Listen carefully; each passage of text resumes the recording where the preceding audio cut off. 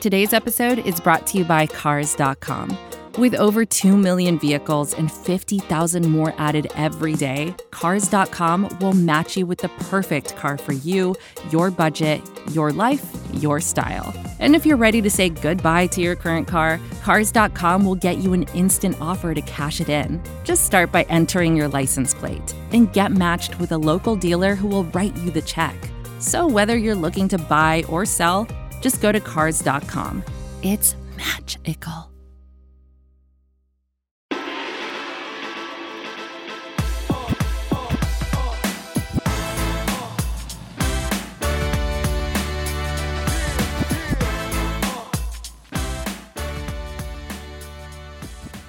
Ben, yo, what's up? Hey, Mike. I haven't seen you in a long time. It's been a while. We're back here recording. It's been over a year. We used to have a podcast on the Vox Media Podcast Network called the Limited Upside Podcast. It was an NBA show. Yeah. We're bringing our powers back to the microphones now because we're going to go over the Bloggers Mock Draft recap for all of SB Nation. Mm-hmm. Seems like a lot of people's opinions have gone into this. A lot of work has been done. We are joined by, SB Nation's college basketball guru, Ricky O'Donnell. He's going to help make sure that Mike and I don't make egregious errors in evaluating the talent. Good luck, picks. Ricky. Yeah, mostly cleaning up Mike's mistakes. Ricky, how you doing, man? I'm great. Thanks for having me again. This has become an annual tradition of hopping on what was once called the Limited Upside podcast. I'm glad to be here. So if you're listening to this on one of our team site podcasts, if you're a Lakers fan, if you're a Pelicans fan, we did used to have a podcast until we got too busy to kind of maintain it, but they recruited us back. Mm-hmm. And why we're important, let's see. Mike is the actual NBA editor of SB Nation. Important. So he's important. I'm not. I'm just a fan of basketball who once upon a time hosted a podcast here. So I'll be a little bit more of the question asker, and hopefully Mike can make sure this is NBA relatable and Ricky can blend in his college basketball expertise, because what the bloggers have done is take some serious time here to do a real-world draft. They have made trades with each other. They have picked their favorite prospects. It lines up perfectly because the draft is on Thursday. If you're listening to this, it might be Tuesday. It could be Wednesday. I'm not sure yet. We're recording this on a Tuesday, right before the NBA draft. Right before the NBA draft's about to take place. And one thing's for sure, there have been some landscape-changing injuries and trades that have happened in the NBA. We are going to take that into account, but it's important to note this mock draft occurred before Kevin Durant got hurt, before Klay Thompson got hurt, before Anthony Davis was traded to the Lakers, although I guess that hasn't been consummated yet. That'll happen at a date later to be determined, depending on how much Pelinka understands free agency. So yes, we will talk about that more. Yes, we will see the fourth pick get a Lakers hat. But let's get right into it. With the first pick in the NBA draft, the Pelicans have selected. What's this guy's name? He's a Zion. I think it's a hard I. Zion Williamson. Ricky, you have been on Zion's trail. I mean, probably since he was 16 years old, something like that. This obviously is a no-brainer pick here. This has been the rumored selection for a long, long time, although not necessarily the team we thought would fall into that first pick. The Pelicans changed the whole NBA again when they won that ability to pick number one overall, and they're going to get Zion. So, I don't know, in the quickest Zion, summary possible. People know a lot about him, but mostly they've seen the visuals. Tell me about Zion, the player, the intelligent basketball player that you think he could be. Sure. Well, my first take on this is that as the draft has approached, you'll hear a lot of people say that it's a 3-player draft with Zion, RJ Barrett, and John Morant. If we're being honest, this is a 1-player draft. Mm-hmm. The gap between Zion Williamson and any other prospect in this draft is the largest I have ever seen since I've been following the draft. And I used to go to NBADraft.net and read the Deshaun Stevenson scouting reports comparing him to Michael Jordan. So I've been on this for a while. That was 2000, right? I believe so. 2000? Yes.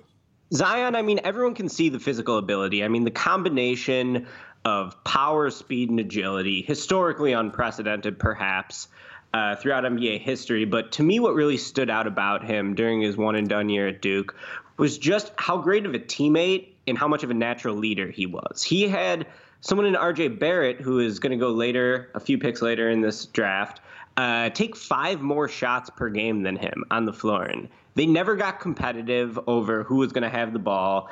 When Coach K put the ball in RJ's hands at the end of games multiple times throughout the end of the season, including in Duke's eventual Elite Eight loss to Michigan State, Williamson, never seemed frustrated. He always, approached the game the right way, in my opinion. So what really stood out to me is just the fact that this guy is going to be arguably the face of the NBA, not just because of his physical ability, but also because he checks all of those intangible boxes that you want in someone leading your team. Can I ask a question? The Pelicans obviously multiple years ago selected Anthony Davis number 1 overall. He was this mercurial talent, a generational guy, won the national title in college, did so in an unselfish way, similar to what you're talking about right now. Can you compare those two as prospects? Obviously, they're going to the same team, to the same city, and how unfair. And a landscape that is going to be vacated by Anthony Davis. So if you just compare those two for a moment, that'd be great. Sure. Well, the first thing that stands out to me is that Anthony Davis is a center, and I think that Zion's going to be the type of guy who can initiate the offense with the ball in his hands. Now, what makes Zion so versatile, and to me the most positionless player ever in an increasingly positionless league, is the fact that defensively he's going to be someone who could guard centers, who's going to be tremendous as a weak side shot blocker, a help defender. But offensively, I view him running pick and rolls. I view him being a terror in an isolation. When he had the ball isolated at the top of the key in college, there was no one in the country who had a prayer of stopping him. Just his explosiveness going in and out of his moves reminds me quite a bit of prime Derrick Rose, which is ridiculous when you consider that Zion's 75 pounds heavier than him. The strength and just athletic explosiveness he has, going from a standstill towards the basket is unbelievable. So I think the fact that, he's going to have the ball in his hands, he won't need someone to get him the ball like Davis, is the first thing that really jumps out and the biggest difference between them to me. So we should talk a little bit about what else the Pelicans did in this mock draft, what they could do in real life. In this mock, they did trade Anthony Davis to the Knicks, not the Lakers. We'll talk more about that. But through a series of transactions, they ended up also with the number 5 pick, and they drafted Jarrett Culver. Now, you're a Jarrett Culver fan. Do you think that Jarrett Culver is the right guy if they have another top pick to pair with Anthony Davis? Yeah, I wrote a big story on Jarrett Culver today for SBNation.com. You can read it. I think Jarrett Culver is the second best prospect in this draft. I also don't think he's a natural fit with Zion just because, ideally, what do you want next to Zion? You want a lot of shooting, which you certainly didn't have at Duke. I think you want at least one more guard who would create off the dribble, and then you want a lot of strong defenders. Now, Culver does check a lot of those boxes. I think he's the second most versatile prospect in this draft. And to me, versatility is the name of the game in today's NBA. That's why I like Culver so much. He was really good at creating off the dribble. That's where he has a big advantage over someone like DeAndre Hunter, who actually outplayed him in the national championship game at Virginia. But I do come back to the shooting ability. It's like there's only so many spots on the floor today for non-shooters.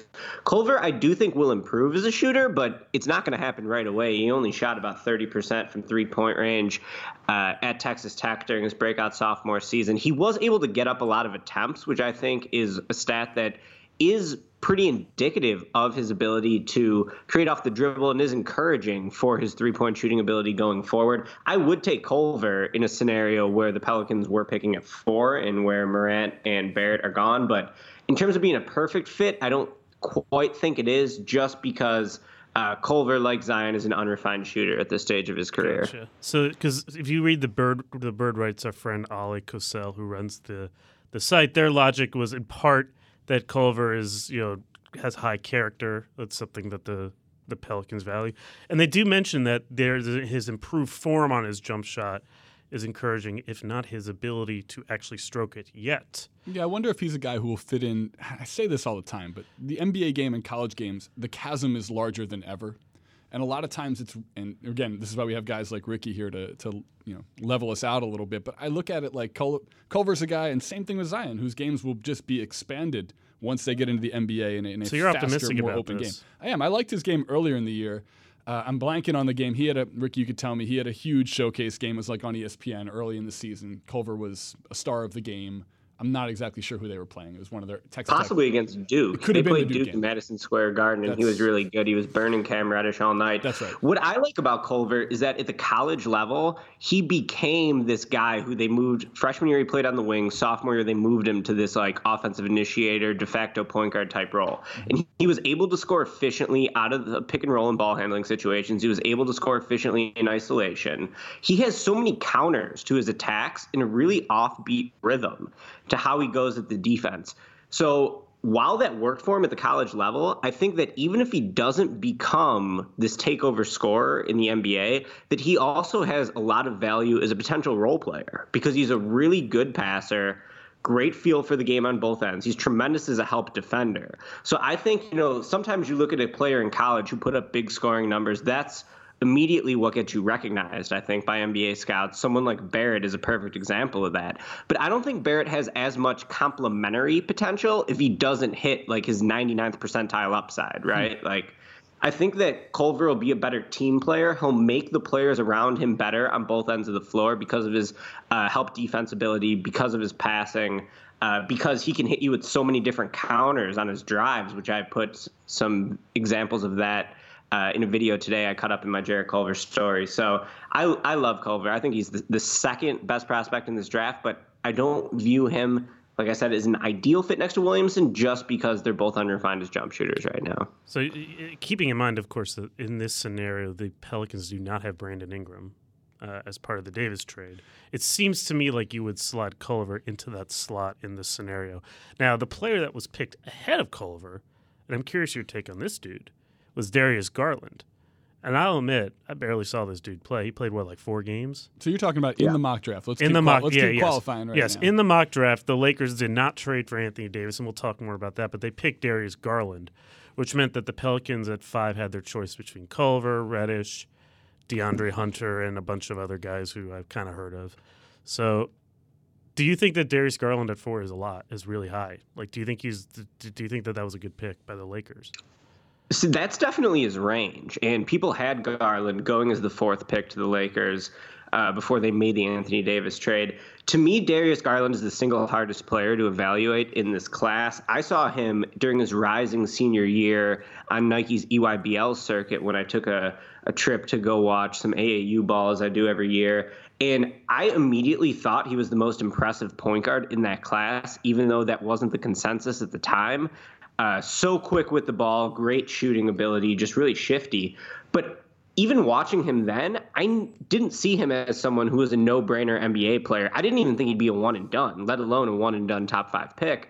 And that's just because he's pretty small. I mean, we didn't get measurements on him at the combine, I don't think, but he's about 6'6", or no, I'm sorry, 6'2", but with long arms, maybe a 6'6" wingspan, which is encouraging. But to me, he's someone who's going to be a one-position defender at best. I don't really see him being able to handle other positions other than point guards.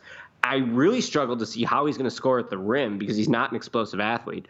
Basically, his game is about shifty ball handling, like the power going in and out of his moves, and his pull-up shooting ability. He's the best pull-up shooter in the draft, bar none. You can never go under a screen in a pick and roll when Darius Garland has the ball because he'll shoot right over the top of you. So I don't know about Garland. Like, on one hand, pull-up shooting has become such a valuable skill for today's NBA point guards. All the best point guards in the league are basically knockdown pull-up shooters. I think Garland has that.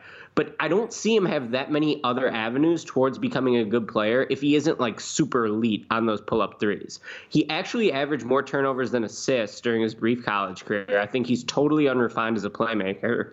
I'd have a lot more faith in him if he had like Trae Young's passing ability or Ja Morant's passing ability, but he hasn't proven that yet. Perhaps he will as he goes on in the league.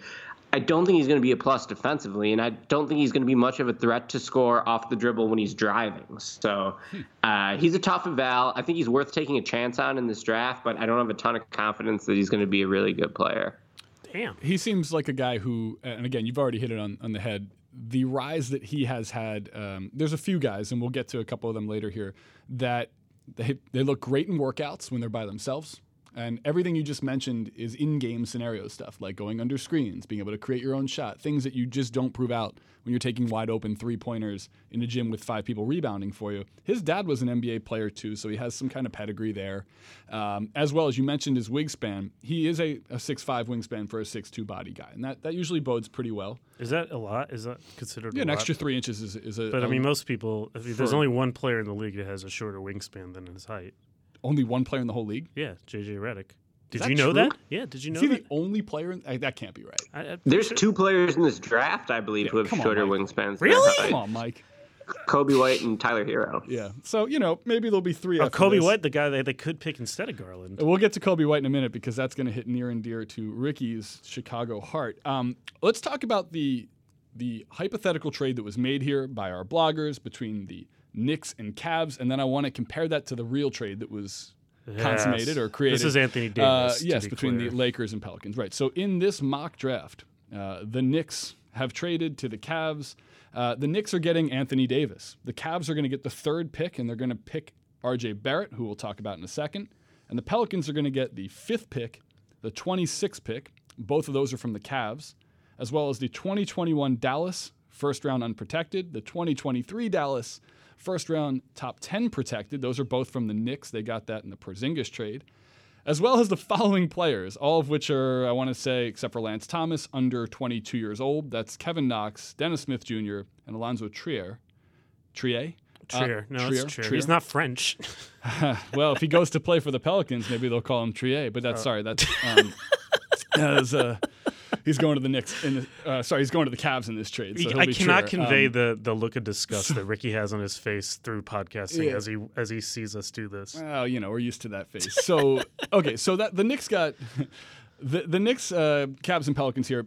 Huge trade, actually bigger than the trade that was in some ways here that was actually made between the Lakers. Oh, I disagree with that. No, the Lakers trade was humongous. More picks, but this has a number of players as well in 3 teams. So again, large trade, very creative by the bloggers to make this work.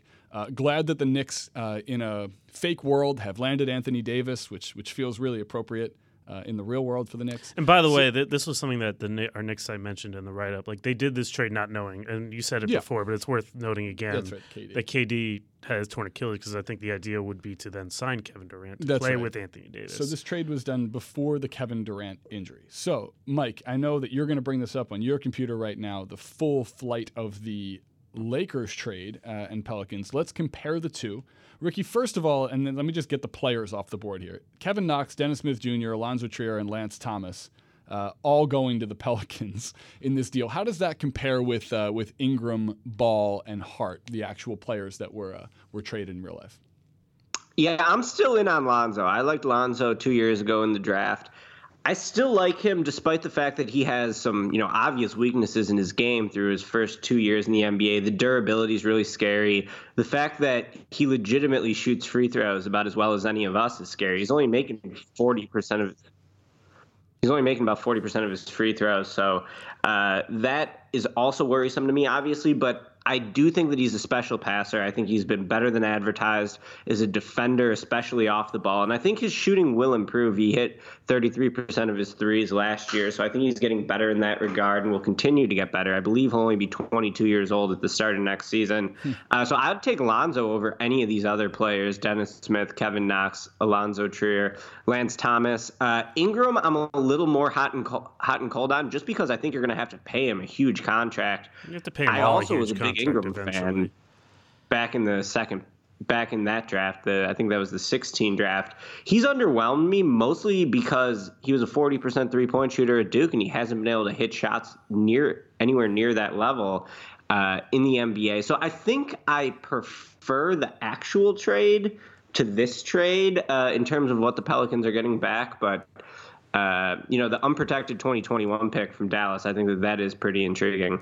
Yeah. I would very much prefer the actual trade to this trade. Well, I think it's not even close, to be honest. We should get some perspective from someone who actually follows the Lakers from a day-to-day, who has contributed to this blogger's mock draft. We should get Sabrina Merchant in here, and I believe she's on the line. All right, Sabrina, welcome to the blogger's mock draft recap. I know you were a part of this. Thank you for joining Mike and I here, and Ricky O'Donnell is on the line. You'll probably be hearing from him. How are you today? I'm doing well. I'm happy to be here considering all of the teams I cover no longer have a first-round pick. Well, that's but not in the mock draft. Yeah, they didn't. This isn't real, and nothing we say here is going to be about a real draft. So you're But by the way, place. you do have a pick because the Lakers, whoever the Lakers pick, is going to have a Lakers hat on because they can't consummate the trade yet. So, so you have to keep up appearances for like a little more time. That's right.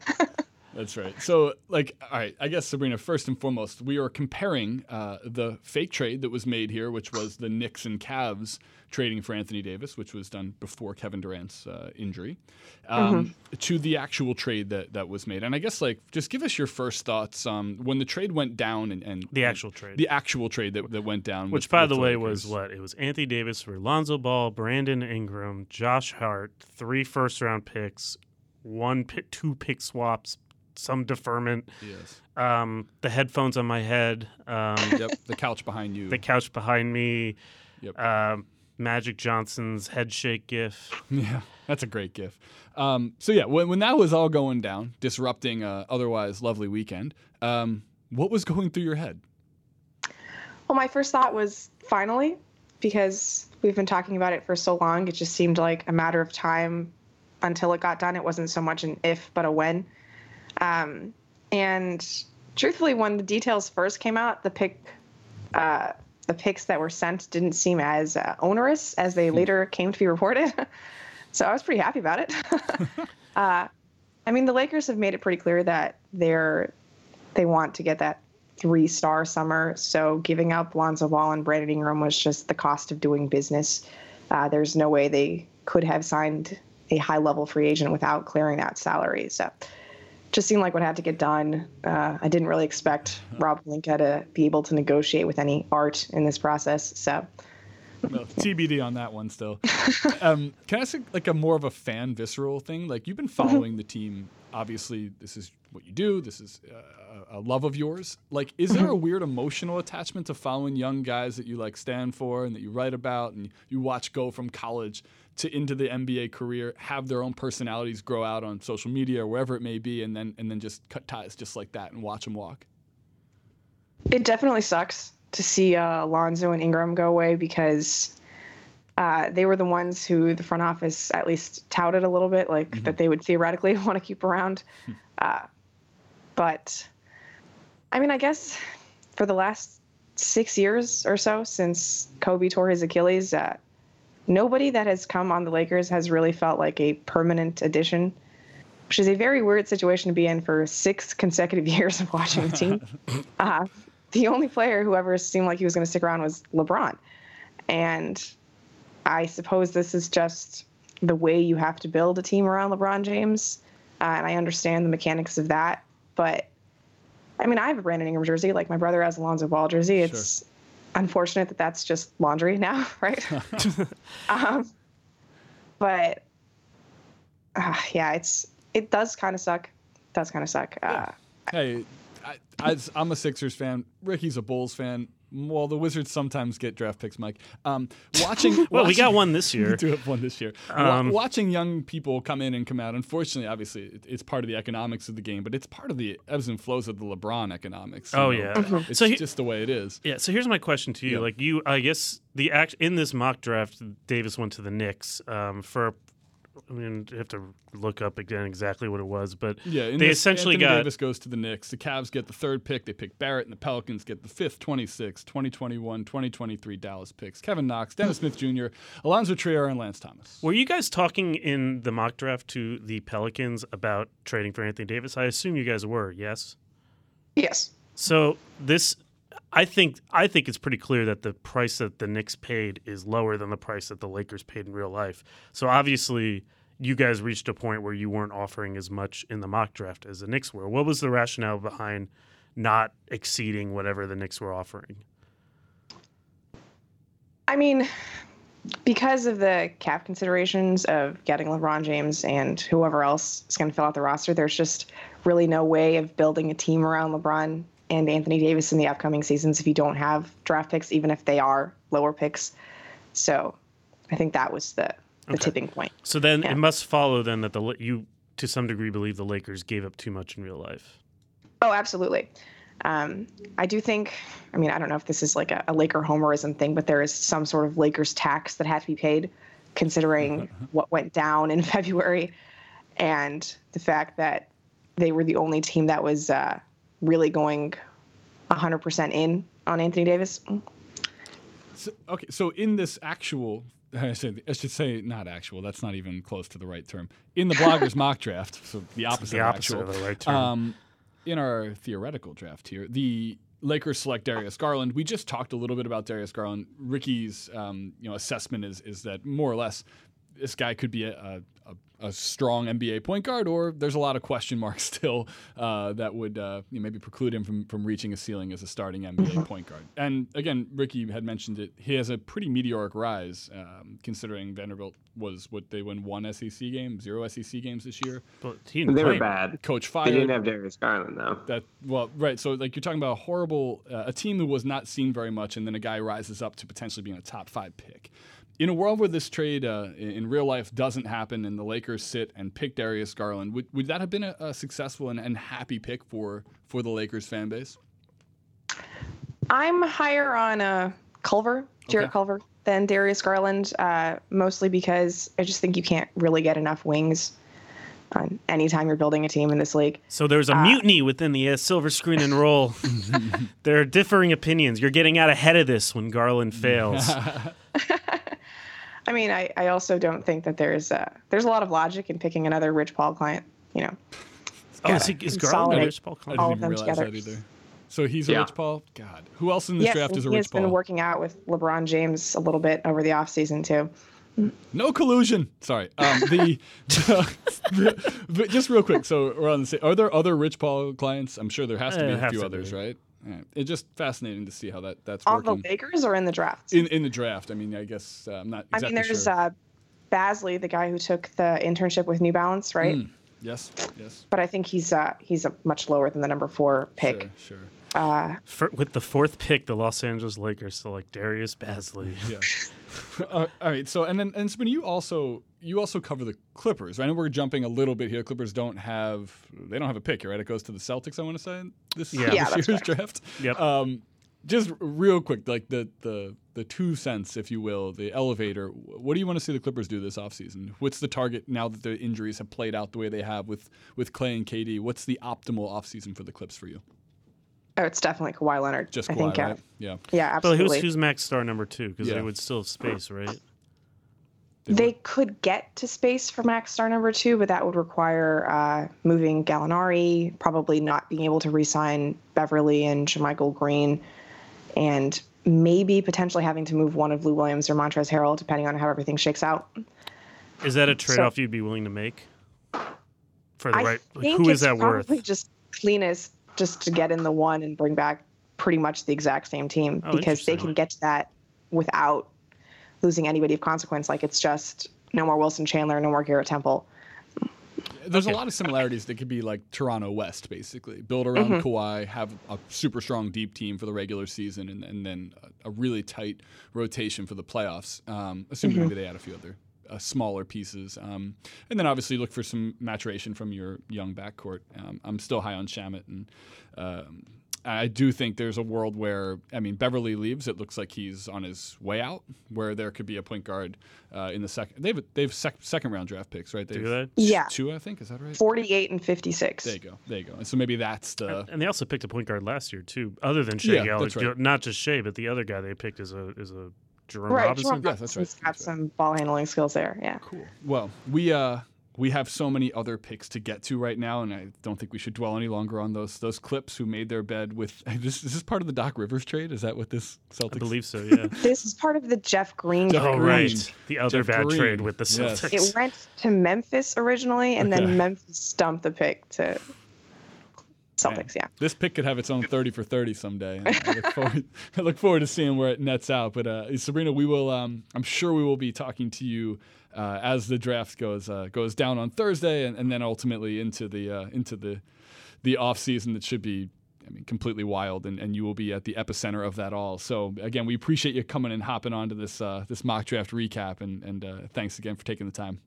Thank you. Cool. And Ricky is still there. I know.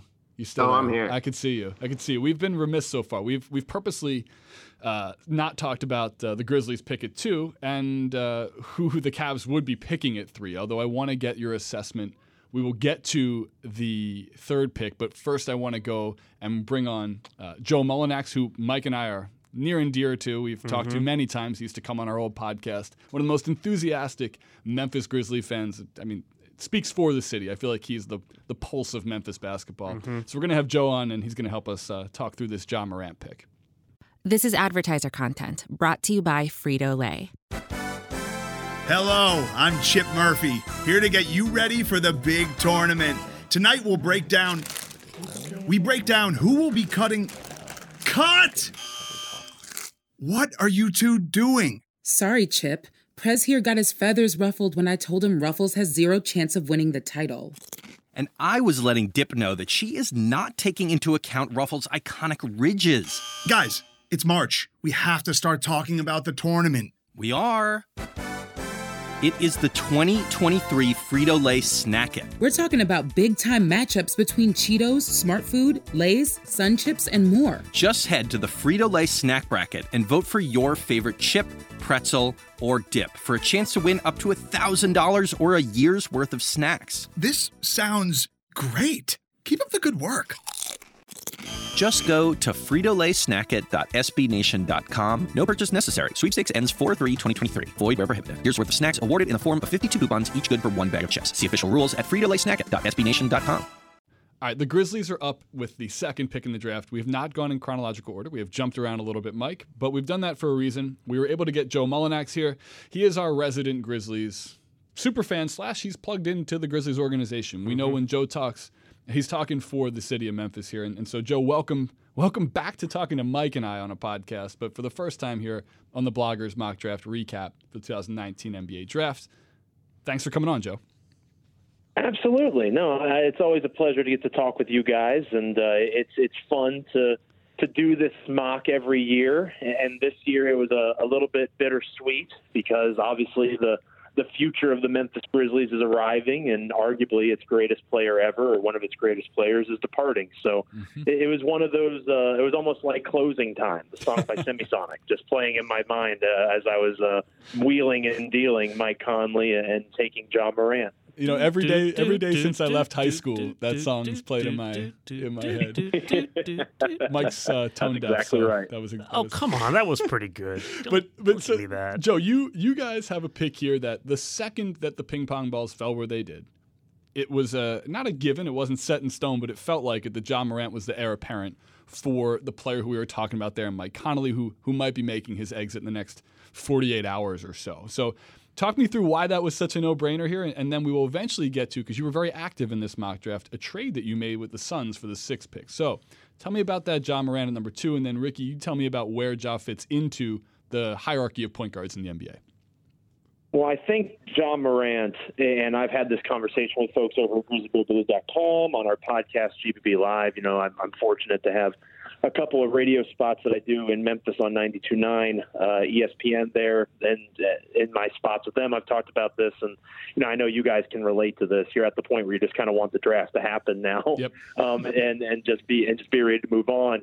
But at the same time, you look at what Memphis has in front of them with this opportunity that fell into their lap, and with Ja Morant, he is a better fit in Memphis than maybe he is a prospect, if that makes sense. Sure. And the reason I say that is our RJ Barrett, to me, is just as good of a prospect as Ja Morant. I think you can make an argument for a Brandon Clark. You see people doing that, Jarrett Culver, a couple other guys. But for me, it was between RJ Barrett, who can score in a variety of ways, has good versatility on the wing in terms of his size, all that stuff, and Ja Morant. And one of the unique things about Memphis is the personality of the city shines through in the team. I've talked to you guys about that in the past, and anybody who goes to GrizzlyBearBlues.com, you can get that feeling just from a feature or two. It feels like every week we talk about the soul of the city and how the Grizzlies and Memphis are intertwined. And Mike Conley is a big part of that, as was Marc Gasol, who just won an NBA championship with the Raptors, and Zach Randolph and Tony Allen before them. Ja Morant fits that narrative. He is a small-town kid, comes up pulled himself up by his bootstraps. You hear stories from his dad about how he would tell him that he was overrated and he was soft finishing at the rim. And, he just kind of seems that he has the mentality of a Memphian. He feels like he's from Memphis and he just doesn't know it yet. So in the case of Morant, for me, he's an explosive player, a great facilitator. He's going to make people better on the offensive end, like Jaren Jackson Jr., last year's top 5 pick, does on the defensive side of things. So he's a solid cornerstone player in that regard. And the nice thing about Morant is he fits Memphis. He's not somebody who you'd have to worry about, like maybe a Barrett, getting unhappy because he's in a smaller market. Mm-hmm. As long as the Grizzlies are competently run, which obviously is a big if, but as long as this new front office runs things the right way, I don't see John Morant running away for the bright lights of New York or L.A. when he gets an opportunity to do so. And I think that almost as much, if not more, depending on who you ask, plays into Memphis taking John Morant 2 overall. I think if New York was picking 2 overall, if another team was picking 2 overall, Morant may not be the pick there. But I do believe that the fit in Memphis goes hand in hand and marries quite nicely with the skill set. It all kind of works out nicely for the Grizzlies in that way. So I entertained R.J. Barrett, but at the end of the day, Morant makes too much sense on a variety of levels. And he went to school at a Murray State, small school, was not highly recruited, to your point. Nearby, Murray State's in Kentucky? Yeah, that's right. And Kentucky is near Tennessee. But he's from South Carolina. He's a Southern guy. I mean, the narrative, the story lines up nicely towards what the Grizzlies are looking for. Yeah. So, Ricky, here's my question to you about John Morant. We've seen a lot of great point guard prospects come out in the last few years. Last year, you had God, why can't I remember? It was even last year's draft. But for real, we've had a lot of interesting point guard prospects over the years come through. Luka Doncic and Trae Young. Oh, Trae Young. Yes, that's the one. Why am I? Yeah. Anyway, ask Mike, who was picked 14th overall in 1983. He'll bang it out in a second. Yeah. Last year is top 5. I just had too many things in my head. But we've had a lot of great point guard prospects. Where does Morant compare to some of the great point guard prospects we've seen over the past handful of years? Yeah, it's an interesting debate to me, looking at the 3 point guards who were taken in the lottery last year, Trae Young, Colin Sexton, Shai Gilgeous-Alexander. I would probably take Trae Young and Gilgeous-Alexander over Morant. But with that being said, I do think that Morant offers this sliver of star upside that is absolutely worth gambling on with the second pick. I think that Morant's vision, his passing ability is going to be a great fit working off Jaren Jackson in the pick and roll. I think their game should complement each other well on both ends of the floor. To me, the biggest thing Morant needs to improve is just his pull-up shooting ability. The jump going from the Ohio Valley Conference to the NBA is going to be absolutely tremendous, and especially when you don't have that reliable three-point shot to fall back on. I think it's going to make things tough for him, especially early in his career. If I were the Grizzlies, I would consider keeping Mike Conley around and just playing them both at the same time. 2 point guard looks have become increasingly popular, I feel like, over the last decade in the NBA. Morant does have some value off the ball as well, because I think he's really smart as a cutter. He'll be great in transition. So I think it could be a rough, transition into the NBA for Morant in his first couple of years, but his natural talent level is so high. His chance at superstar upside is, to me, maybe greater than anyone else in this draft after Zion. So I think Morant is a good pick. I just wouldn't expect him to be a savior right away. It's probably going to be a little bit more of a long journey for him to hit that upside if he gets there. It feels like then he's going to the right place then, a place that's going to give him that ramp, that does not have immediate winning expectations, that has other young players to grow with in a city that will likely fall back behind that line of thought. So yeah, it feels perfect. Like a good match here. Don't underestimate Memphis in terms of being a basketball town. Any time that you see the NBA final ratings come out or whatever it might be, Memphis is consistently in the top 3 to 5 markets in terms of shares and ratings for anything that is basketball based. So I think it's a very smart city. I think they understand where they're heading. And I think they also have respect, going back to the Mike Conley keeping Mike. Mm-hmm. I think they have respect for their stars. Like, there was a serious conversation among people that were Grizzlies fans about whether or not there should be a parade for Marc Gasol in Memphis that he won the championship in Toronto.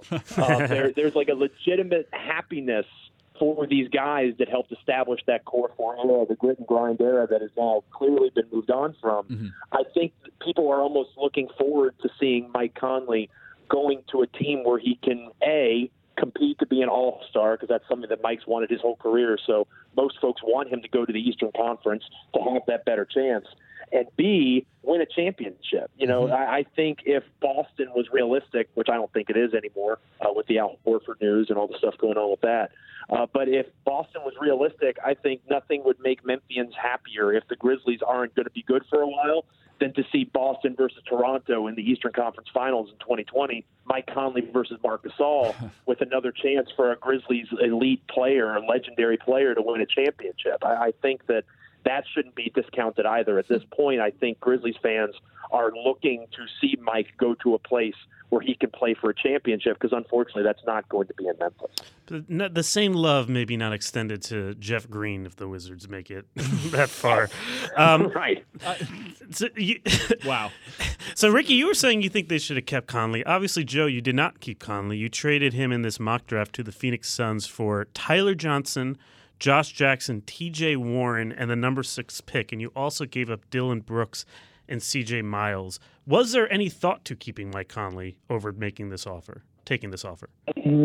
No, to be honest with you. My goal going into the mock was to trade Mike Conley, and I'm kind of going against what I just said. You're sending him to the Suns. Grizzlies fans wanting to see. Yeah, I valued, as the mock GM, getting the best possible return I could. And to me, there's a bit of a sliding scale when it comes to Mike Conley's value. It's kind of like the supply and demand curve and trying to find that perfect intersection.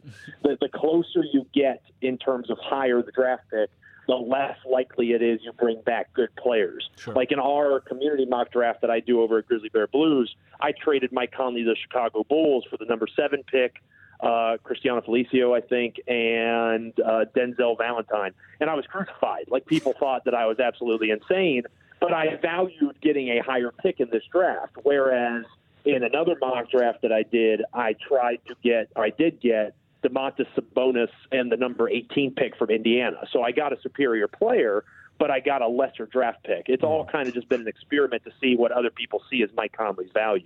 In this draft, I decided to go right into it and say, I'm going to get the very best thing that I can actually get. And the Suns were borderline surprising, to be honest with you. I send Dillon Brooks to Phoenix like he should have been sent to in the first place, like Kelly Oubre.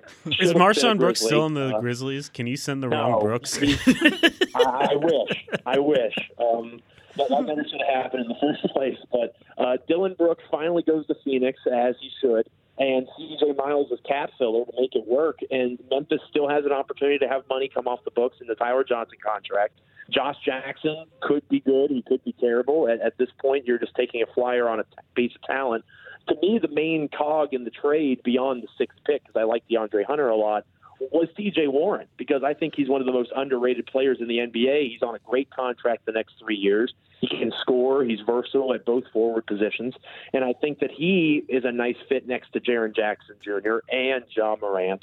If you're trying to build a young team and trying to establish a core of guys that can help build what it means to be a Memphis Grizzly again, I think that this trade really helps with that. It gets young players in a new area, a new place, a new city, gives them a chance at a fresh start with a new head coach in Taylor Jenkins.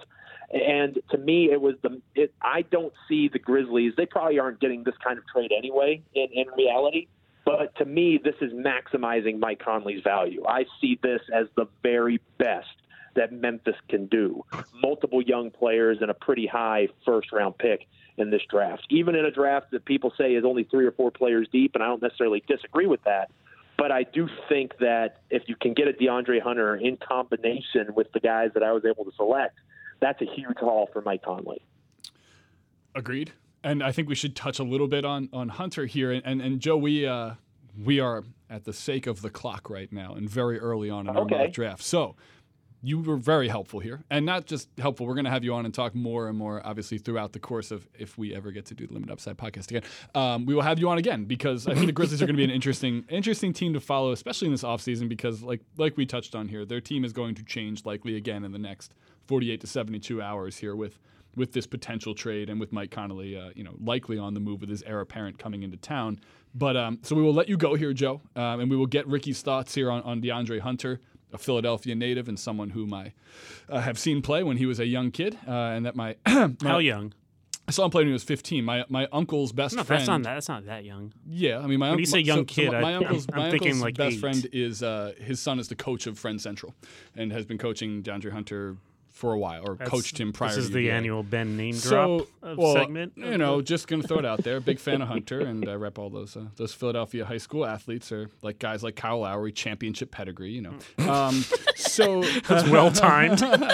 Nice that he has that title now. So Joe, again, thank you for coming on, man, and just again, one sec. Where can we find your podcast? And again, what was that called? Yeah, it was called Grizzly Bear Blues Live. You can find that on the SB Nation Podcast Network. Right. We're proud members of that. Check us out over at grizzlybearblues.com. We'll have great coverage. We're having a watch party in Memphis that we're doing with some great local blogs and local radio stations. So check out grizzlybearblues.com. Lots of good stuff over the next few days. Fantastic. All right, Joe. Thanks again for coming on, bud. All right. Thank you. Appreciate it. All right. See you, man. And Ricky. DeAndre Hunter, who Mike just berated me for mentioning that I had seen him play when he was younger because he's older now. This guy played a bunch of college basketball. Yeah, usually he gets older over the years. He's not 15 anymore. He's also older than most other players in this draft. He genuinely played college basketball, not just a one-and-done guy, and arguably peaked in the brightest of lights. So is it fair to say, is he the 6th best prospect in this, or is he just the right guy in this draft? Yeah, I'm not a huge fan of him in a vacuum. I do think Joe made a compelling case for his fit in Memphis, just having another, effective 3-and-D combo forward there who would give you some lineup versatility with Jaren Jackson, play Jackson at the 5, Hunter at the 4, get a couple more wing scorers and creators out there. And I think that would be an interesting look in this particular scenario. For Hunter in general, he might be the one prospect in the top 7 or the top 8 that I would be the most hesitant to draft because I don't think he has the upside typically associated with a pick that high. The thing that stands out to me is that he just has really rudimentary creation skills. He's not someone who's going to beat you off the dribble in isolation. He's not someone who's going to run a pick and roll. What DeAndre Hunter is a really, really big, strong point of attack defender. So he's phenomenal on the defensive end. And then offensively, he's mostly a catch and shoot guy, but he has a really slow release on his jumper, which I think is going to inhibit how effective he can be at the NBA level. You compare him to someone like Jarrett Culver, and make no mistake, DeAndre Hunter won the individual matchup against Culver on the biggest stage in college basketball in the national championship game this year. But for the season, Culver was able to get off threes at a much higher rate than Hunter was. I think part of that is because Hunter lacks creation skills off the dribble and because he has a slow release. I'll go back to one of the defining highlights of Zion Williamson's season this year at Duke. It was in a game against Virginia at Virginia. LeBron, Rich Paul, Rajon Rondo all show up, sit courtside. At one point in that game, Zion comes out of nowhere to make an incredible block on a corner 3. The player shooting that shot was DeAndre Hunter. And the reason that Zion had an opportunity to make the play is because Hunter's shot takes so long to load up. Now, can DeAndre Hunter quicken his release in the NBA? Of course. We talk about him being old, but he's 21 years old. He has plenty of time to grow as a player.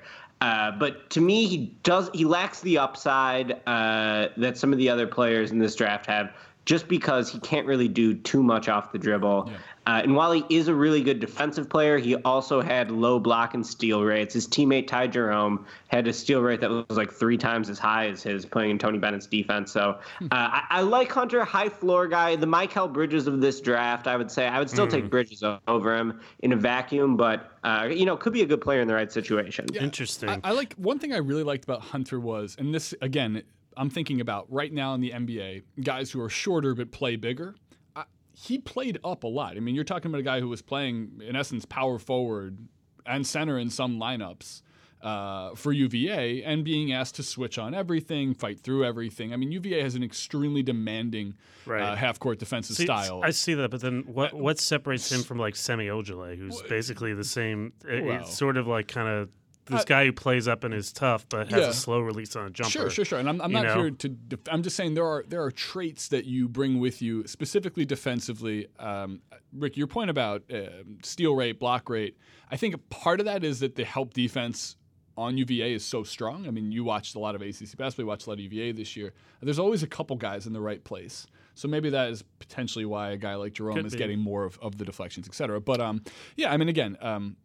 a tested player, someone who's had to play against. I think we've talked now about multiple generations of Duke prospects, and I think Hunter's played against 3 of them. He was also missed. You could see when he missed time the year prior and how much that affected UVA in their first round loss. But you're not evaluating him. He did not play against UMBC. I know. I'm just saying. There's you're not evaluating him based on his fit with UVA. By the way, rudimentary creation skills is such a sick burn. It is a really sick burn. Simple guy, apparently. Ricky, are there any picks that the bloggers made lower on that? But real quick, we haven't really touched on RJ Barrett yet.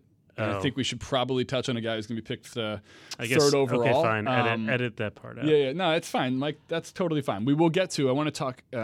We have like 10 minutes left. I want to do RJ Barrett right now. And you can hit this right over the fence if you'd like, Ricky. Where does RJ Barrett sit in this league? Is he a superstar potential player, or is he going to be more of your Andrew Wiggins, streakier? Yeah, sure, and a Wiggins. Is he a Harden or a Wiggins, or where in the middle of that scale does he fit? Yeah, to me, it all depends on how RJ Barrett is going to approach the game when he gets in the NBA. In college, he was definitely a guy who was the number 1 recruit in 2 different classes. Entering college basketball, he was widely presumed to be the number 1 pick, of course, at the start of the college season before Zion took him over.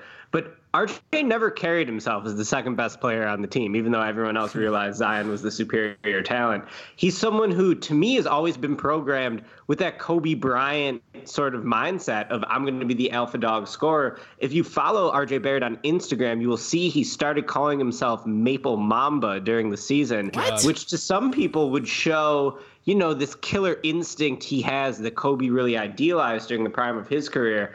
I think that RJ Barrett needs to be less like Kobe Bryant as he gets into the NBA. He needs to stop living off these really difficult shots. And, some of the passing and facilitating ability he showed as a high school player, really high-level events like FIBA tournaments internationally, like the Hoop Summit, which he played in 2 different times, the youngest player to ever play in the Hoop Summit. I think that those are the skills he needs to develop. I wrote on RJ Barrett during the season that for RJ Barrett, less is more. When he takes a step back and he's really able to, tap into his overall skill set, not just his scoring ability, I think that that's when he reaches his peak. Now, you look at him, he's going to be huge for a wing. He can handle the ball pretty well, though typically it seemed like at Duke, at least, he was predetermining his drives, not really shifty in terms of his ability to create space in tight areas.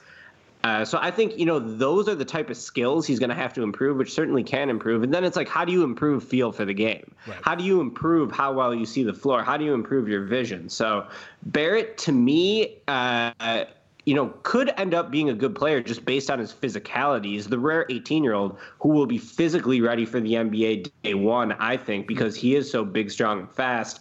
But if he's really going to maximize his potential, he's going to have to take a step back and learn to read the game and think the game at a higher level than you showed it to. So, one thing that definitely stood out, I watched a compilation of his drives. I think it was 120 different clips, and look, he looked to me, if I closed my eyes and blinked a few times, it looked like Thad Young, like a guy who's decided I'm going left at the three-point line and forces it to the left. I mean, he really seems like a one-sided or one-handed side of the court guy, which goes into the tunnel vision for passing. When you've made up your mind about which part of the rim you're attacking and how you're going to get there, you've cut off part of the court. I think a lot about the idea that he may have already played with his best teammate last year than he will for the next couple seasons. In this hypothetical trade... Wow, that is rude to Cedi Osman. Well, in this hypothetical trade, he ends up on the Cavs, where he will be flanked by Sexton, who has no idea how to play point guard, Kevin Love if he decides to play next season. Sorry, Cedi Osman. Cedi Osman, man. That is so rude to Cedi Osman. Not very good. And so the idea that he couldn't really figure out, and part of this falls on Coach K, who is a stubborn coach in terms of the sets he runs and how he uses his talent. He couldn't figure out a proper way to use 3 of the top potential 10 picks in this draft. But we're talking about a guy who really, to your point, that mental aspect of not being able to look across the bench or look across the room, I guess they were roommates, and see Zion, I should be able to learn how to play off of him, which will ultimately help me. It's a weird mental gap that I wonder how that translates into the NBA. What is mental Mamba because he's Canadian? Maple Mamba, excuse me. Yeah, he's Canadian. Is that the only reason that nickname makes sense? It's just because Canadian? Okay. Yes, 100%. So he should be more like Maple... Maple Kawhi. I was like, what's the name of a role player who starts with the letter M? Wow.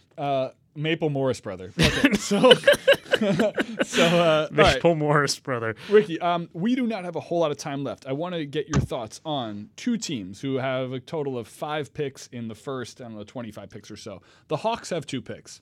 And then I will let you, if you want, actually, before I even do the Hawks, who do you want the Bulls to take? In their mock draft here, our Bulls are taking Coby White. Is that who you would also like to see them take? Yeah, I made that pick, so I got to defend it.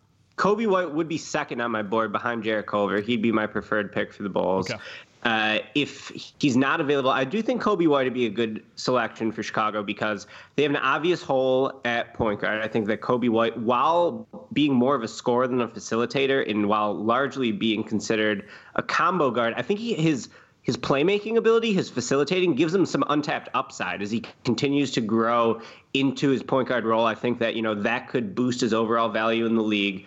And then the other nice thing about him is that at 6'5", he could play on or off the ball because he has great shooting ability. Mm-hmm. He was elite this year at North Carolina on catch and shoot opportunities. He has good mechanics off the dribble. He already has a really developed step back move that I wrote all about last week at SB Nation that I think will serve him well early in his career. So ideally, Coby White develops into that point guard of the future for the Bulls. But in a scenario where he doesn't, in the 2020 draft, I'll have my 2020 mock later this week, is very, very point guard heavy. I think it might be something like 13 point guards in the first round in an early projection.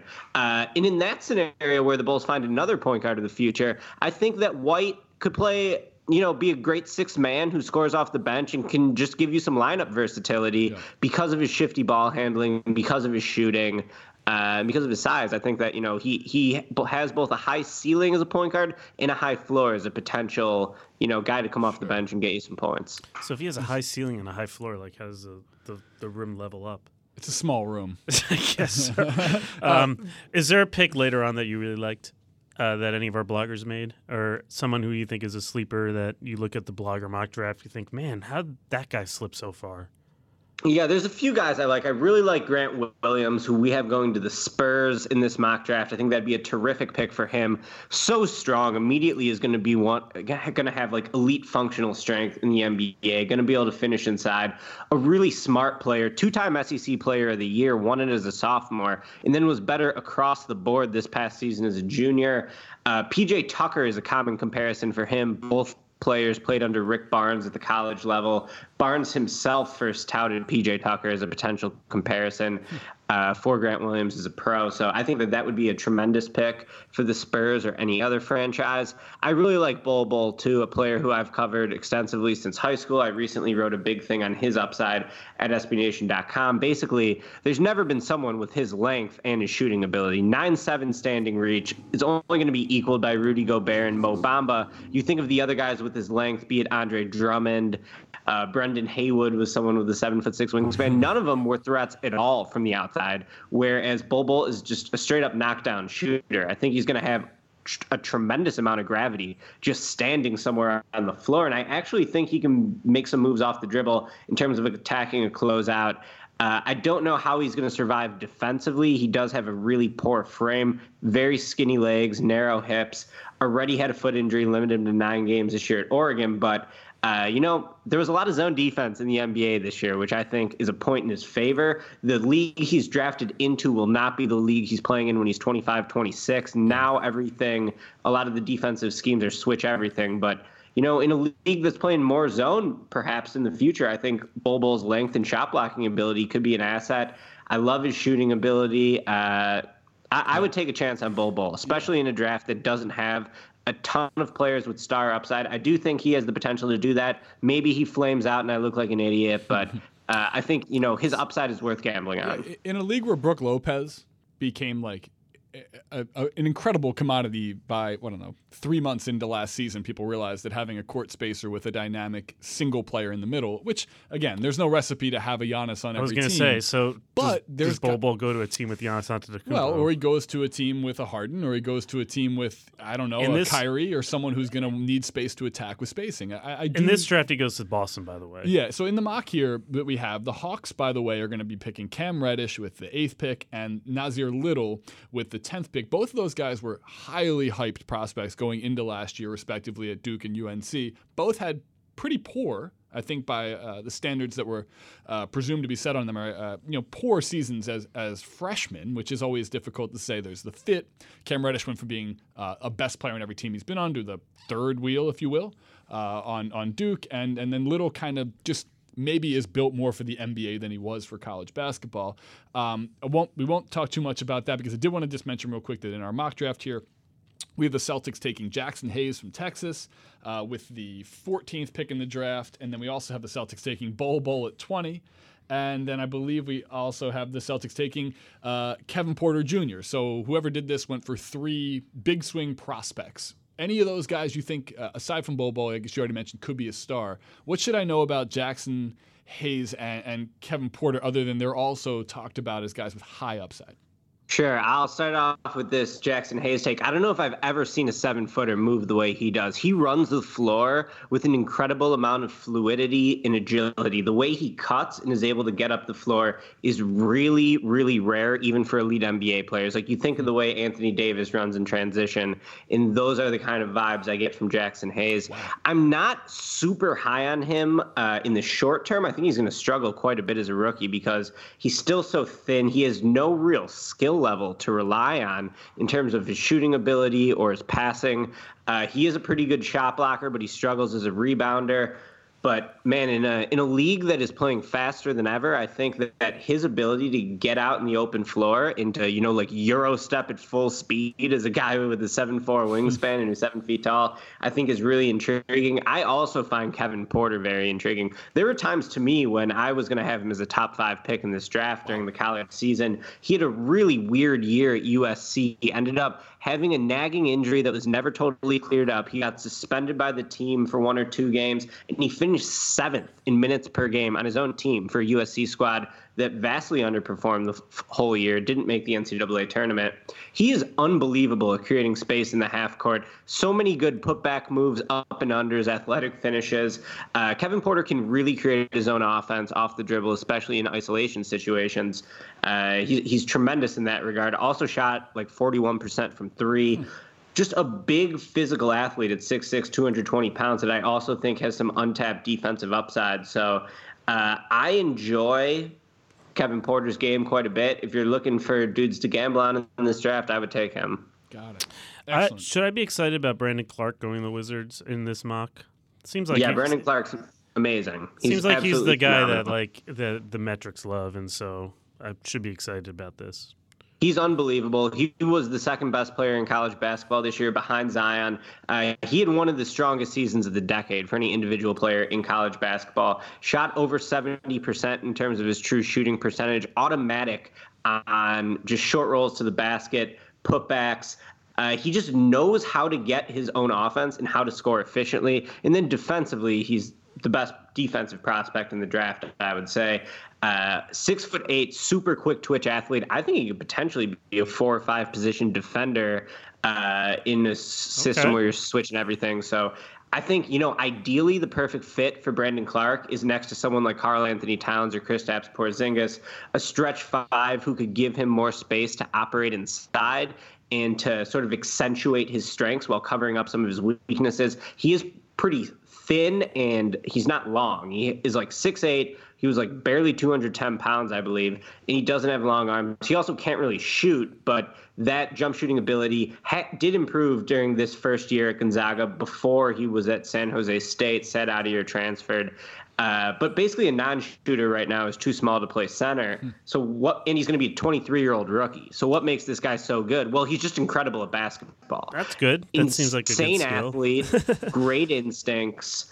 I love Brandon Clarke. If he's there for the Wizards, maybe he doesn't slot in perfectly right now next to Thomas Bryant or whoever the Wizards are going to have. You take that back, Ricky. You can find a stretch 5 to play next to him in the future. Get Brandon Clarke now. You take that back. The great Thomas Bryant is a perfect fit next to Brandon Clarke. But once we re-sign him to like a minimum contract, he's going to be great. Yeah. You take that back. Yeah. Karl Anthony Towns, Kristaps Porzingis.